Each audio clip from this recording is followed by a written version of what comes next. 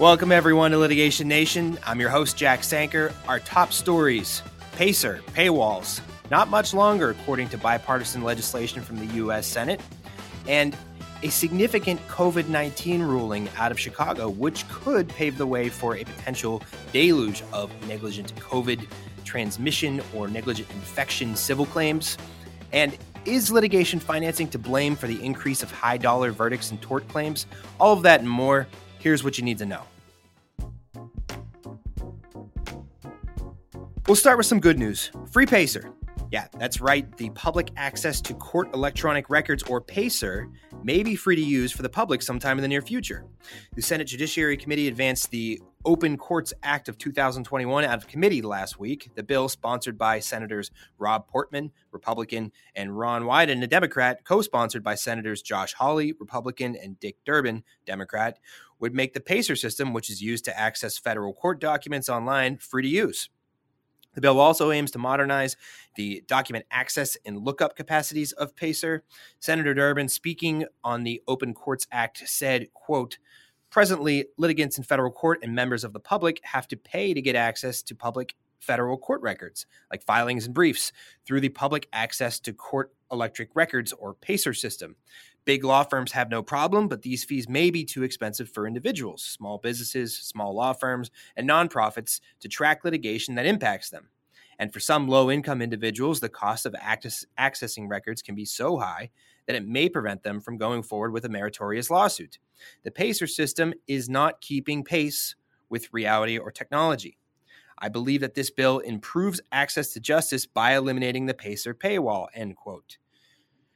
According to the Senate Judiciary website, the PACER system costs the American public about $140 million per year in usage fees. And something like that, I think we should all be able to get behind. Anytime you can eliminate a paywall, that's fine by me. We'll keep an eye on this as it goes forward to a vote.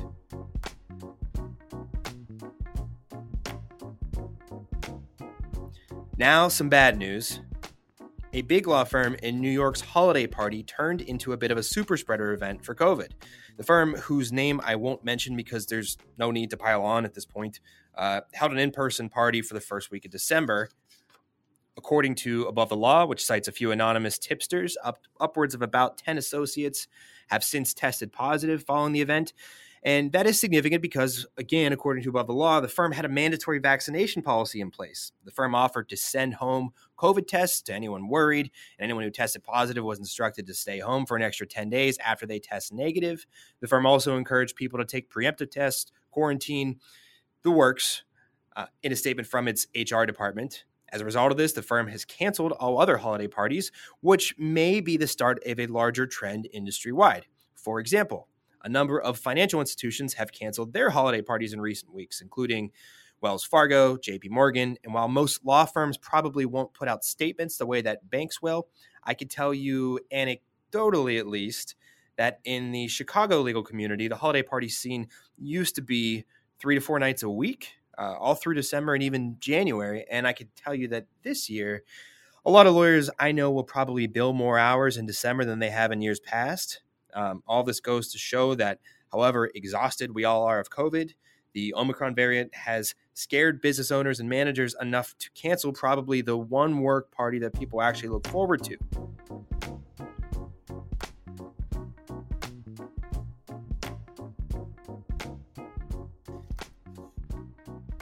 Speaking of COVID, and I swear that this show will not just be a COVID show, but this is important news for those of us that work in tort litigation and in the coverage world. A Cook County judge just ruled on an issue that, depending on the outcome, could potentially pry open the door for a potential flood of COVID tort litigation, at least in my opinion. This is from the Chicago Daily Law Bulletin. A Cook County Circuit Court judge refused to dismiss a lawsuit against a contractor accused of infecting a man who died of COVID-19, who was an employee of another company present on a construction job site. Specifically, Judge Cleary determined that the defendants, who may not have even had interlocking contractual relationships between each other, owed to the decedent a duty of care to protect against the virus generally. In general, the allegations were that the defendants failed to sterilize and clean work areas, implement social distancing, implement mask mandates. You can imagine the rest. Importantly for this case, though, the infection took place sometime in March or April of 2020, basically when the virus was just becoming known and lockdowns were just starting. Nonetheless, Judge Cleary ruled that the contraction of the virus was, quote, highly foreseeable, which gave rise to duties owed by other contractors that shared the space with the decedent. And at this point, though I'm not a journalist, I should disclose that I am involved in COVID cases, so my editorializing on this case will probably come with my own spin. But one of the issues raised by the defendants in this case was the fact that in March and April of 2020, in particular, no one really knew what the heck was happening. The ruling, if it stands, seemed to indicate that businesses and other private actors may get the detriment of hindsight when their conduct during the first few weeks of the pandemic is brought up in subsequent lawsuits. Was it really the standard that everyone on a construction site should wear masks in, say, March 15th of 2020? Or is that applying the lessons we've learned since retroactively? Likewise, was it really standard practice in early March that surfaces and construction sites be sanitized regularly? In any event, if this is the rule adopted going forward, you can see how it makes it a lot easier for a plaintiff who got COVID to move forward with a lawsuit against, well, anyone that he or she decides to name in a suit.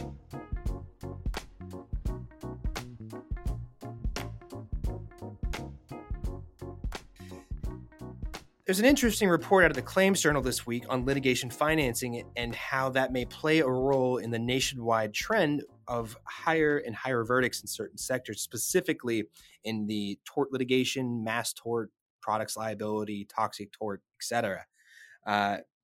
According to the journal, which is citing to a report entitled U.S. Litigation Funding and Social Inflation by the insurance company Swiss Re, the United States is the largest third-party litigation funding market, accounting for over half of all litigation funding activity in the world. This report also tracks the number of verdicts over $5 million over the past year to 2 years, showing a general increase of about 10%. Median awards are going up as well. As an aside, for those of you that aren't familiar, litigation financing can come in many forms. Generally, the borrowers are either individual plaintiffs looking to get some income while their personal injury lawsuit is pending. They could be law firms in mass tort or products cases that are seeking funding for, say, experts or other litigation expenses, or sometimes they're just corporate plaintiffs directly. And I may be oversimplifying a bit, but basically the litigation finance options for a lawsuit can function in a similar way that venture capital money functions for a startup. Investors lend money in return for an interest in the outcome. The interest rate on a loan is usually capped by statute, but can be pretty high. In Illinois, I believe it's over 30% annually. The report claims that the impact of litigation financing may be driving verdict ranges higher and higher. The Swiss report calls this phenomenon, quote, social inflation, based on the premise that the existence of third-party funding options, quote, incentivizes litigants to initiate and prolong lawsuits, which drives up insurance premiums.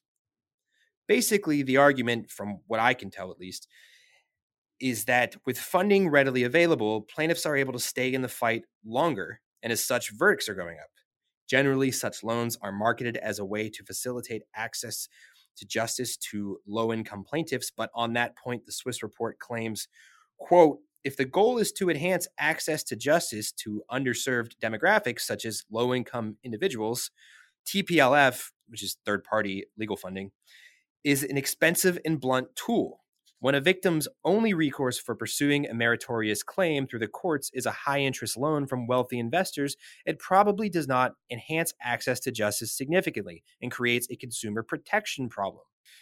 To advocate justice without burdening plaintiffs, businesses, and consumers with high litigation costs, expanding the funding and scope of legal aid funds, such as the U.S. Legal Services Corporation, can be considered.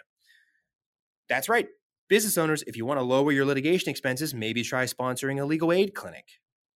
So, the central claim of the report that access to funding might be driving up verdicts seems to pass a sniff test. People settle or take short money for a lot of reasons, but a prolonged period with no income is a pretty common one.